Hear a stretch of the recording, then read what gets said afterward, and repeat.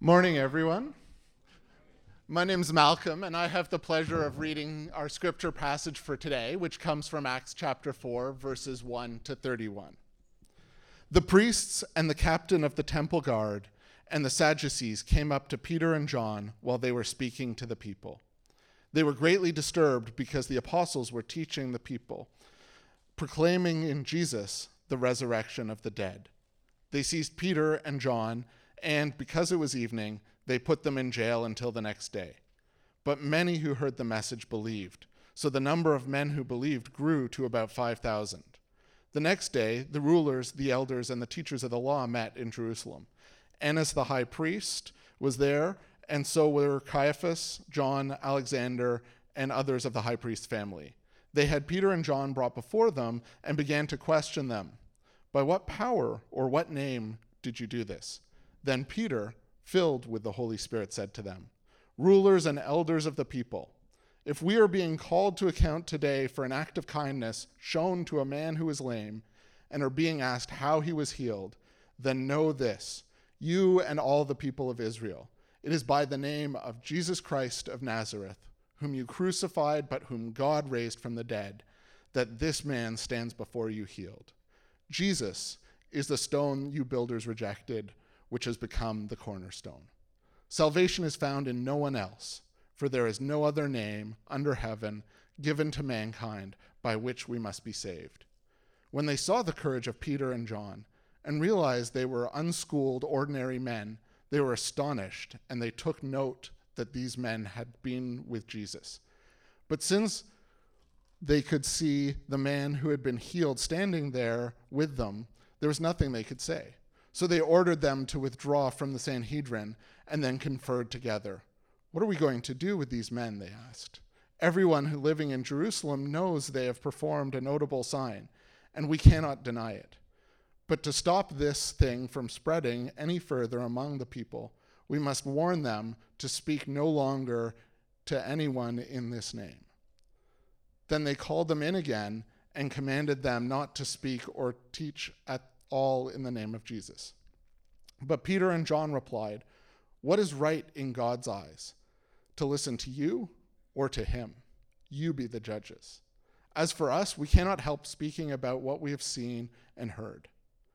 After further threats, they let them go. They could not decide how to punish them because all the people were praising God for what had happened. For the man who was miraculously healed was over 40 years old.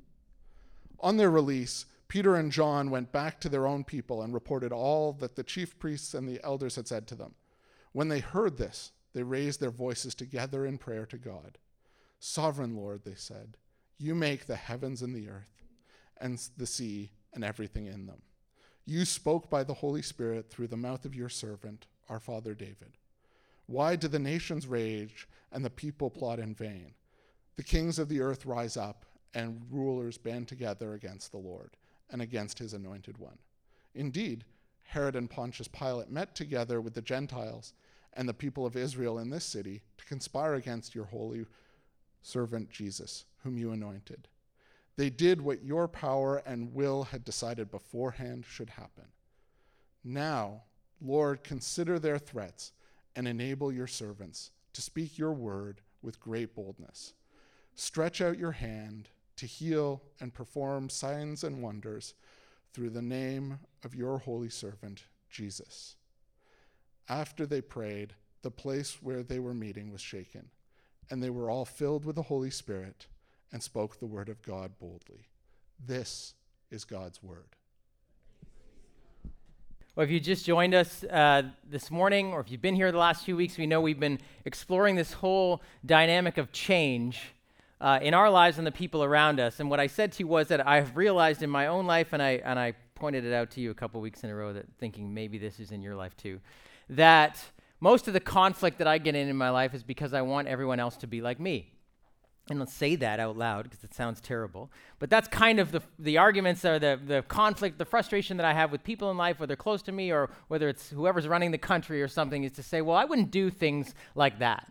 Or someone does something, you think, well, why would you do that? You know, that's strange. If I was, sometimes we even use that language. If I was you, I would so-and-so. And so we realize that that's kind of not a very good thing to have. And so even if we're honest enough to admit, well, yeah, I kind of wish everyone would think like me and want to change other people, that I shouldn't. And so what is a popular view in our culture when it comes to how we treat each other is just sort of live and let live. Don't try to manipulate people, change people. Don't go into marriage thinking you're going to change the other person. Just let each other be who they are, and you look after your own life. I'm not going to worry about you. I'm not going to get stressed about you, because if I worry too much about you, I get frustrated, so I'm just going to leave you alone. And now that sounds like, I suppose, a peaceable way to live. But the problem is, what I said to you was, especially for those that are closest to us, if we don't want another person to change, if we don't care whether they change or not, it kind of means we don't really love them. Because if we really love the people close to us, we will care about their patterns of behavior that we think are destructive. And beyond just whether they annoy us or not, even if we could say, well, fine, I can deal with that, if we truly love them, we want more for them. We don't want people to be ruled by addictions to whatever it is. We don't want people to operate out of brokenness or a hurt that makes them kind of always seem angry or always stressed and worried or always fearful of the future or always tight-fisted with what they have. We want more for them. So we're caught in this dilemma, if you will, of realizing it's not really helpful for us to try to change other people, and yet also coming to terms with the fact that if we love people around us, we actually want them to change. And so what do? Religion often finds itself caught in this mess, and, justifiably so, has been accused of wanting to control people, wanting people to change, and using religion as power, whenever we saw politics and faith sort of come together, using those structures to manipulate people and control people and try to make them be a certain way or try to change them. And so historically, we've looked back and said, well, that doesn't really work. But the good news, as we have been exploring what often is called the book of good news, the story of Scripture, the story of God and his relationship with us, the story of his son Jesus that he sent to us, is to realize that God has actually given us a way forward in this whole dilemma that we are caught in, that in fact we are meant to change as people. That change first and foremost happens to us as God comes into our lives, and because he loves us, he doesn't need us to change for his sake, but he wants more for us. And so he begins to work on our lives and our hearts and our minds. And the more we get to know him, the more we realize, wow, he wants us to live as free people. He wants us to live as people who have received his grace and who are accepted exactly as we are, and yet love too much to be left as we are. And that then change happens in the people around us, in our families, in our neighborhoods, and in the community in which the people of God live, not by the church going around telling people what they should do and being sort of the moral police of the culture, but in fact, as the people of God, as we live an alternate way, an alternate lifestyle, as we embrace God's plans and God's design for our lives, it is as if fruit is kind of being born in our lives. The scripture uses this concept of fruitfulness over and over to describe like something that is alive, that is bearing fruit, that is a good thing. That other people who otherwise might be tempted to lean back, to be skeptical, to be disenchanted, to be completely uninterested or even angry against the church, the institution, other people who otherwise would be like that would see something in our lives as the community of faith that would make them want to lean in and say, can I have some of that? Or can you tell me more about that? That change happens when we let God begin to transform our lives in living this new normal. It is an alternate reality, a new reality that Jesus Christ ushered in, that the church, then the followers of Jesus, the little Christs, as we are called, so what it means to be a Christian, we take that into our lives, and the people around us begin to see something just like they saw in Jesus that made people who would otherwise disenchanted, disenfranchised from religion, lean in, just like they did with Jesus, and said, tell me more.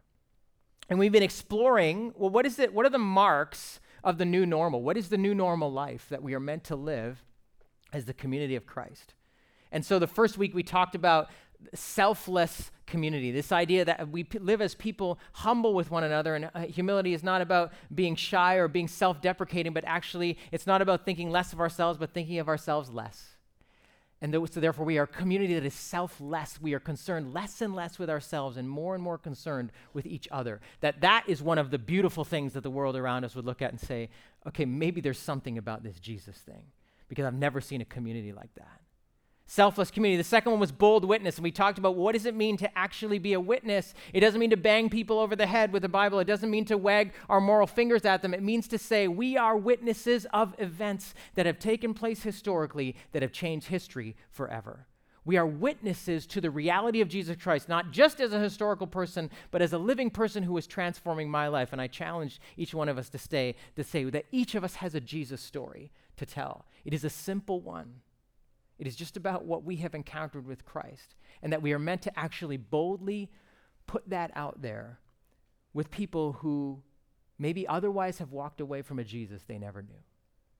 Today we're talking about prayer, that the new normal, that one of the marks of the community of faith is dependent prayer. Now we know that prayer is sort of a part of religion or faith, and that many people sort of would associate those things very closely together. If you're a person of faith, you pray. If you pray, you're a person of faith. You obviously have to have some faith to close your eyes and pray to somebody that you can't see, so we associate with that. But I would, again, confess to you, and I think, and I'm not the only one in this, as I see being a part of this faith community and just hanging around with people in this city, and this city is a very religious city in its background, is that most of our praying is kind of normal praying.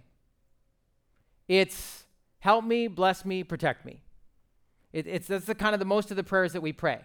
We pray for health so that we can have a normal life. We pray for enough money to be able to get by, to get whatever we need, whether it's clothes. We don't want to be too rich. Nobody pray for that. We can't pray for that, but we just want enough to get by. We want a good job or a job. Hopefully a positive or constructive work environment. We want healthy children if we're married, or if we're not married, we want to get married, so we pray for those kinds of things and for normal things to work out in life. The funny thing is, some of what we pray for is actually in our power to do. So we're praying for a job, or we're applying for a job. And, we're praying for health, so we're trying to eat better. We're praying for financial stability, so we go and make money. And most of us, and so there are people who pray for those things, and there are people who don't pray for those things, and they sort of all have the same thing. Yet what I would submit to you is that most of what you and I really want in life is not a normal life at all. We want something abnormal to happen to us. Because if we look at the things that are going on in our lives, we know, well, I need something more than normal here. If our marriage is breaking down, or if people close to us, marriage is breaking down, we know we don't need something normal, we need something abnormal. We need something to break in that is going to change the trend of normal, because everybody else around us seems to be in the same boat as we are. And so conflict and breakdown in marriage seems normal. And so sometimes we have come to believe, well, that's just the way it is, or sometimes people will tell us that, and we even make jokes about marriage because of that. It's just so normal. But actually what we want is not normal. We want something abnormal. We want something to break in and change a trajectory and do a miracle where in the past we have seen normal things that are killing us. We also know it's normal to to have little addictions, and we just try to manage the ones. And there are some that are socially acceptable, like sports and shopping, and there are some that are socially unacceptable, like drugs and gambling. And yet they're all part of behaviors that are compulsive, things we go to take the edge off, to feel a little bit better. Whatever it is that a person would do who feels they're craving a cigarette or craving a high would be the same things, whether they're shopping or going to sports radio or eating or doing hard drugs. And so we've kind of come to accept, well, that's just sort of normal life. And yet we know, and it doesn't matter what is happening out there, if you've battled any addiction of any kind, and we all have and do, even in this present moment. We don't want normal to continue. We want something abnormal. We want something to break in, and yet everybody seems to have it, so we just think, well, this is how life is. We pray mostly for normal things, and yet you and I deep down want abnormal things to happen. We want break-ins that change a trajectory, that are countercultural, that are like things we've never seen before. Every so often we get glimpses of them, and we hear them in the stories of other people, and we think, yeah, but that's not for me. That's not normal. And you're right, it's not normal, and we want it. And yet so much of my prayer life, and I think your prayer life is, help me, bless me, protect me, normal things. It's interesting, when Jesus came into the world, one of the commentators that notes the trajectory of his life and how we know, in a sense, it was God's plan that Christ would die for us. But if you look at the human level and what actually got Jesus put on the cross, it was because he was so disturbing what was normal. He had come into a society that was very much like ours, where there were some people, religious background, very much like our city, many people, religious background, and yet had kind of walked away from the church. The Pharisees, the very hyper-religious people, were not the norm. Most people were not like that. These were the very few who were able to apparently keep the law, so to speak, and be very devout. And they tried to make everybody else do it, but most of the people were sort of culturally Jews, but they had adopted the lifestyle of the Greeks in the Greco-Roman context. The Greco-Roman world, which actually has shaped so much of our culture today, was so strong that most people had just sort of, whatever, this is life. And Jesus comes into this world, and he's disturbing the normal for these people who were religious culturally and yet had kind of drifted, and he was really disturbing the normal for the religious people who thought they had the corner on God. And that ultimately was what put him on the cross in terms of the human story. God was working through all of that. But Jesus ultimately was accused of blasphemy and put up because he was turning all of the power structures over, and he was talking about a new normal away with God that the average person was saying, I like that. The person who felt like they were a sinner, who was kicked out of the church, who was away from religion, was saying, I think I want a God like that. And all the religious people were scared. It's like, you can't pull all these people towards God. God wouldn't want anything to do with them. And Jesus is saying, no, this is a new way of living. And yet, when his disciples, as they were journeying with him, they were still stuck in this normal kind of praying. There's a few encounters, when Jesus is there and he's teaching, and there's like thousands of people coming because this new normal is happening. And at the end of the session, the end of the service, the disciples look around and say, okay, Jesus, let's wrap it up, give them the benediction, a few announcements, get them out of here because we're hungry. We've been here all day. And Jesus says to them, you feed them. And we can imagine them going, are you kidding? It says there were 5,000 men there. When we live in a much more equal society, you think, well, why don't they mention women? Well, Jesus changed that for us, so you can thank Christ for that too. But then they only mention the male numbers. So for 5,000, there would have been probably 8 or 9. And Jesus says to them, you feed them. And they say, well, that would take a year and a half's wage. He says, okay, what do you have? They said, well, we have a lunch. Somebody brought lunch. 5 loaves, 2 fish. And they kind of go, we have lunch. Jesus breaks it and gives it away. And those of you know the story, and it's in all 4 Gospels, I think. People eat. Over 8,000 people eat, and there was food left over. It blew their minds. And then a few pages later, they're in the boat with Jesus, going somewhere. He's sleeping. A storm comes. They were all fishermen. They understood. And in that culture, the sea was evil, right? Because that's, in people who were fishing, whatever, you're always dying at sea because of storms. And so they felt like, and even in a hyper-spiritual culture, that's where they felt all the evil spirits went. So the sea was a bad place. So storms were not just physically bad things. They were spiritually bad things. And the storm's coming up. These fishermen know this is a death storm. And Jesus is sleeping in the boat. And it says they're freaking out. We're going to die. And they're like shaking him and saying, don't you care about us? You're sleeping here and we're about to die. And he gets up and he speaks a word and the whole storm calms. And yet they're still, they just seen him take 5 loaves and 2 fish and break it into 8,000 pieces. And yet a few minutes later, save, help us, bless us, protect us, we're going to die. Their prayer life really hadn't gone beyond that. They still didn't get who they were with. And yet what's so interesting, a little while later, the church is birthed. The beginning of the formal community of God gathered around Jesus Christ. This group of people brought together.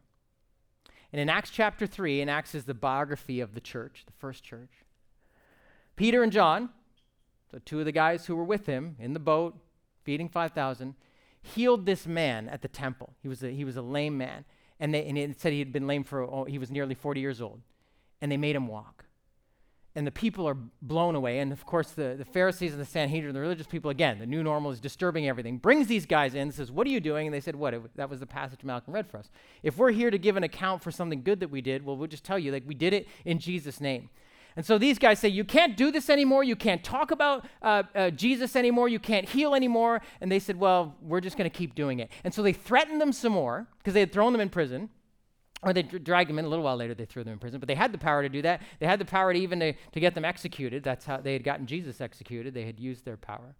And so they knew that. So these guys go back to the church, okay? And the church is going to pray.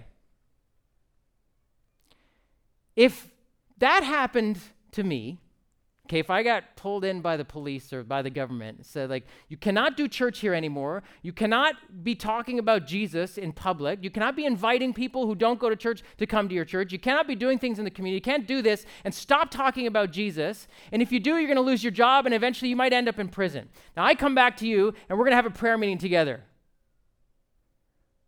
I can tell you what the prayers would be for, because this is what I'd be asking you to pray for. I'd be running the PowerPoint saying, here's what I want you to pray for me. Help me, bless me, protect me. Don't let me die. And change the hearts of this government so that they won't want to put pastors in prison. Which, by the way, this may sound like a totally contrived story for us. It is a daily reality for pastors all over the world. And it's not just you're going to lose your job, you're going to lose your life. But if we were to come out, that's how we would pray. Help me, bless me, protect me. Now, this group of people, because that's all they had prayed, right, with the feeding of the 5,000 and lying in the boat with Jesus, protect us, they pray something totally different. It's mind-blowing. And Malcolm read it for us, and these are the same people. In Acts 4, look at what they say.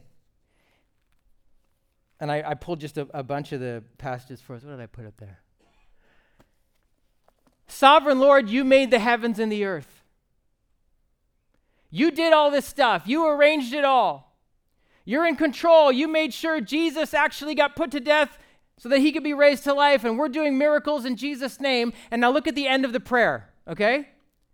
Do they pray for protection for Peter and John? Nowhere. Do they pray that God would change the hearts of the leaders so that they wouldn't want to persecute the church? No. They pray for the very thing that got them into trouble in the first place. God, stretch out your hand and perform more miracles, more power. Whatever got us, these guys, nearly put in prison, do it again and do it more.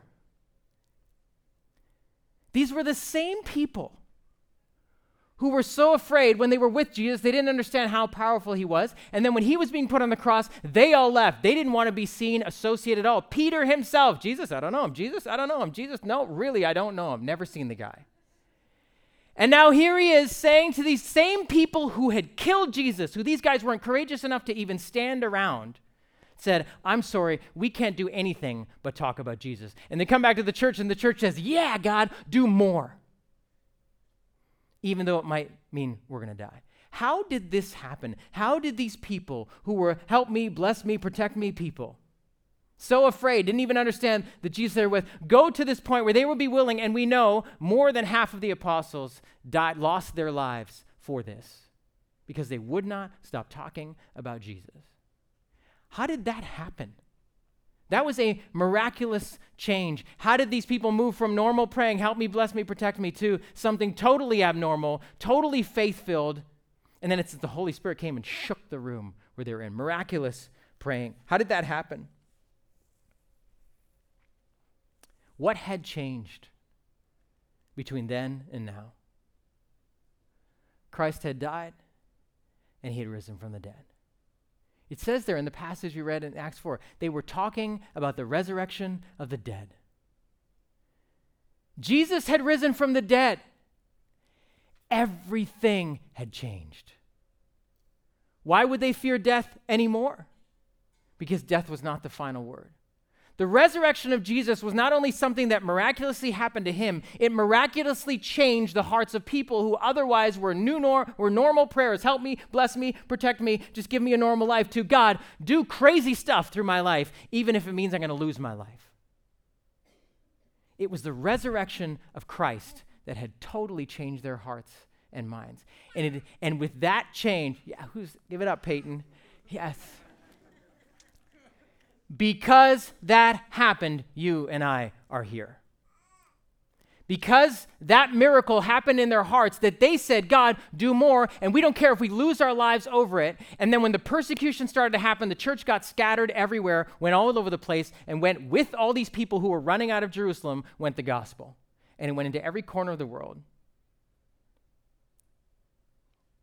And so that you and I are here. It was a miracle of transformation because of the resurrection of Jesus Christ. And I want to give us this prayer that they prayed, because this was not only a beautiful prayer that they prayed, it is a way of praying. It is a new normal way of praying that I believe as people of the resurrection. Because look, I already confessed to you, I'm like that who is inclined to pray, help me, bless me, protect me, just give me a normal life. That people of the resurrection, we start to pray differently. And I want to take you through this prayer in a 4-line thing. It's on the back of your bulletin too. It goes like this.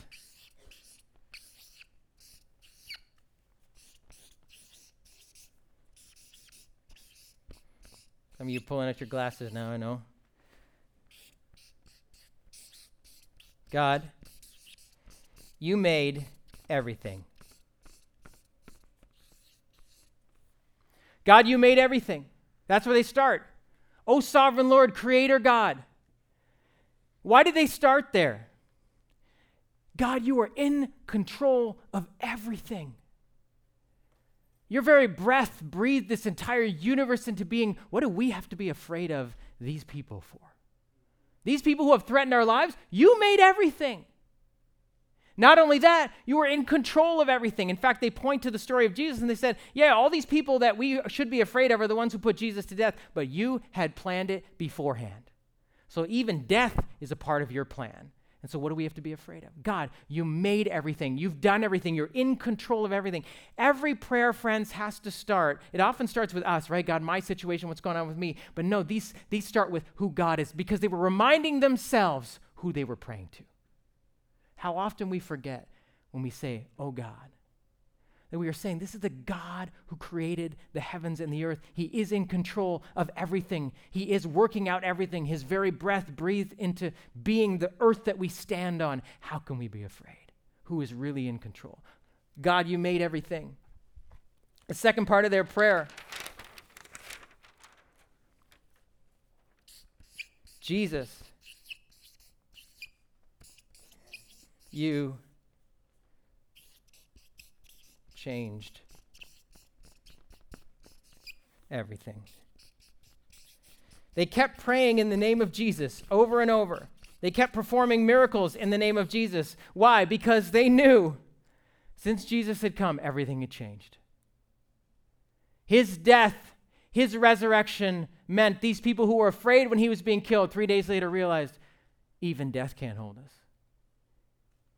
Even death is not the end, because our Christ has reversed the curse of all history, right? The ultimate curse of sin was what? Death. And as soon as Jesus had conquered death, and he wasn't revived, resuscitated, he was resurrected. Now they realized everything has changed.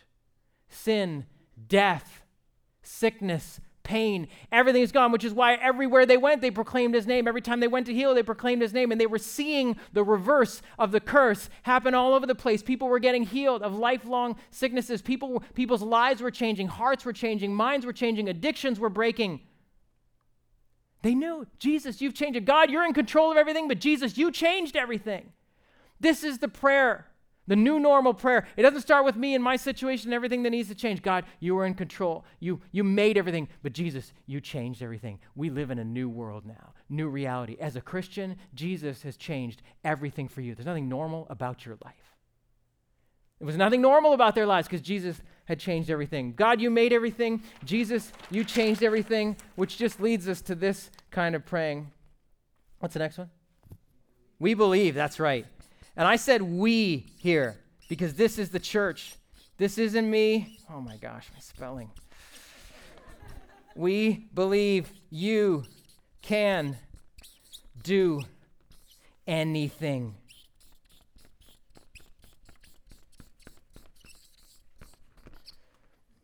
We believe.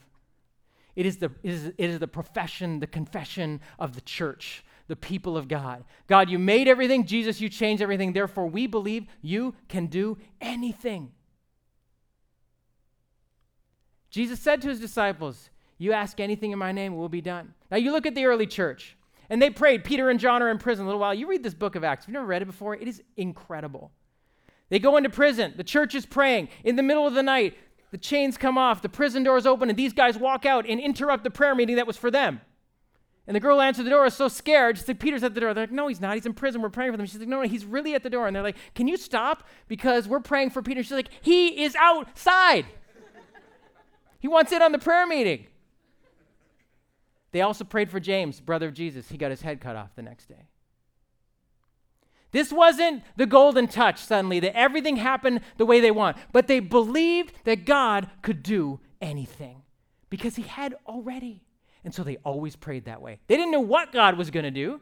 At the time that God was setting it all up, that Jesus, his son, would be crucified, they thought the worst thing had happened on Good Friday. And then Easter Sunday, they go, oh, that's what you were doing, God.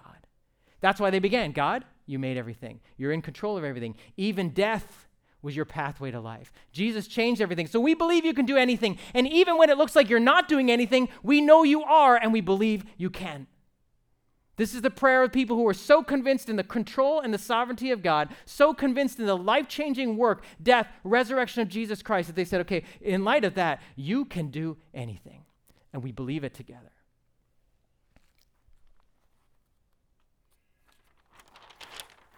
Which leads them to their last prayer. So, a good Trinitarian prayer here. Holy Spirit, move in power.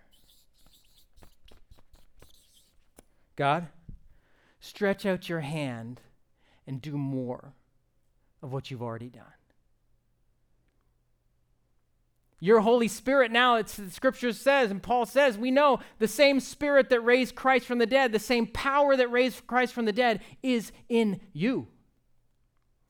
And so you made everything. Jesus, you changed everything. We believe you can do anything. And so Holy Spirit, move in power. Do abnormal things in my life, in our lives. Friends, this is new normal praying. And you see what's happening in this whole shift as we move away from help me, bless me, protect me, to prayers like this? Do you know what's happening now? It's not about me anymore.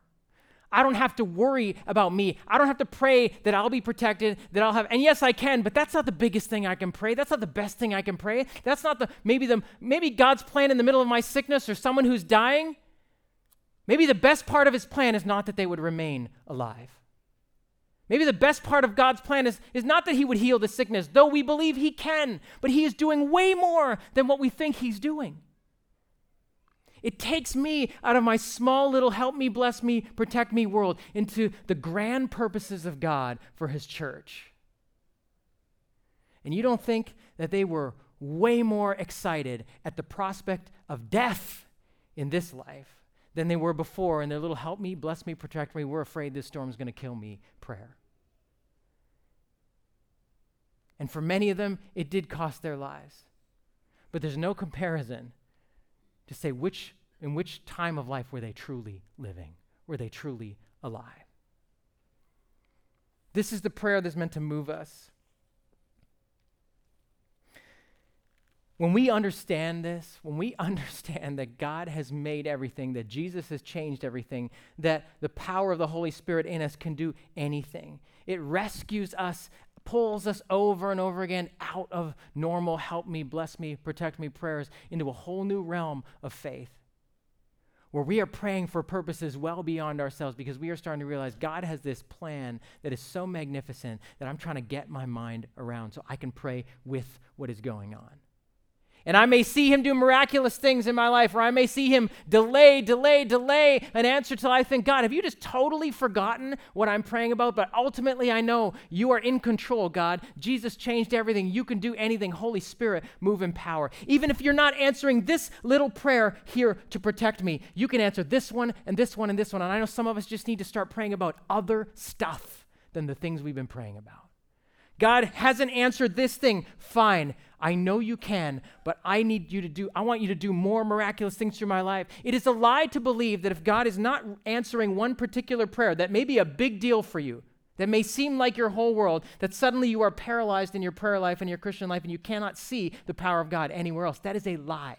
God may not be working in power in one area of your life, but he is working in power. And so when we begin to pray, we start to see where he is working. So show me, God. Holy Spirit, move in power through my life. Do things. Lift my eyes off my navel because I can't stare at myself anymore. And let me see you work in power. I want you to watch a story of the power of prayer, of these kinds of abnormal things that God is still doing these miracles in this day and in this time. So have a look. I want to ask our worship team to come up as we respond. And I show you that story because I believe that it is not only a description of what God can do through prayer, but of what God wants to do in our lives. To see that as he has touched one life who reaches across a continent and touches another, who touches another, who touches another, that as we said last week, that what God has done, the miracle that he has done in your life, if you're a follower of Jesus, is not just for you. And that he wants to release prayer in us to do that. So we're going to respond in worship, and then we're going to stand together and we're going to pray. And some of that is going to be congregational prayer, and some of that is going to be kind of free-form prayer, and I'm going to walk you through that. But I believe that this morning, and this was on Nancy's heart and my heart as we were putting this service together, saying, there are prayers inside your heart that God wants to release. That things that you have stopped believing or things that you have never had enough boldness to say out loud, that you're going to say out loud this morning. You say, God, I want you to do this. You can move in power. You're in control of everything. Jesus, you changed everything so you can do anything. So Holy Spirit, move in power. We're going to pray that this morning, but would you stand, please, and respond in worship, and then we're going to pray together. In a moment, Tony's going to come with a couple of announcements for us before I close our service. I just want to give you the benediction. I want to pray that a door would have flung wide in your heart this morning. The scriptures say, that to open wide the gates so that God may come in, the King of glory may come in. And so I just bless you with an open door in your heart where before it had been closed, where dark things have been hidden, or you've been afraid, or you've stopped, and you've given up hope and faith, that those doors would have been flung wide this morning. The doors of your house and your neighborhoods will be flung wide, in your workplaces, in relationships where there have been closed doors, that the doors will be flung wide this morning, and that something would have broken open in your heart this morning, that the King of glory, Christ himself, the one who can do more than we can ask or imagine, would be entering in even now, and that you would see signs of his power in your life even this week. Did you receive that? Amen. Thanks so much for coming. Just have a seat for a moment. Oh, sorry. Wait, don't shut me off too soon. This is really important.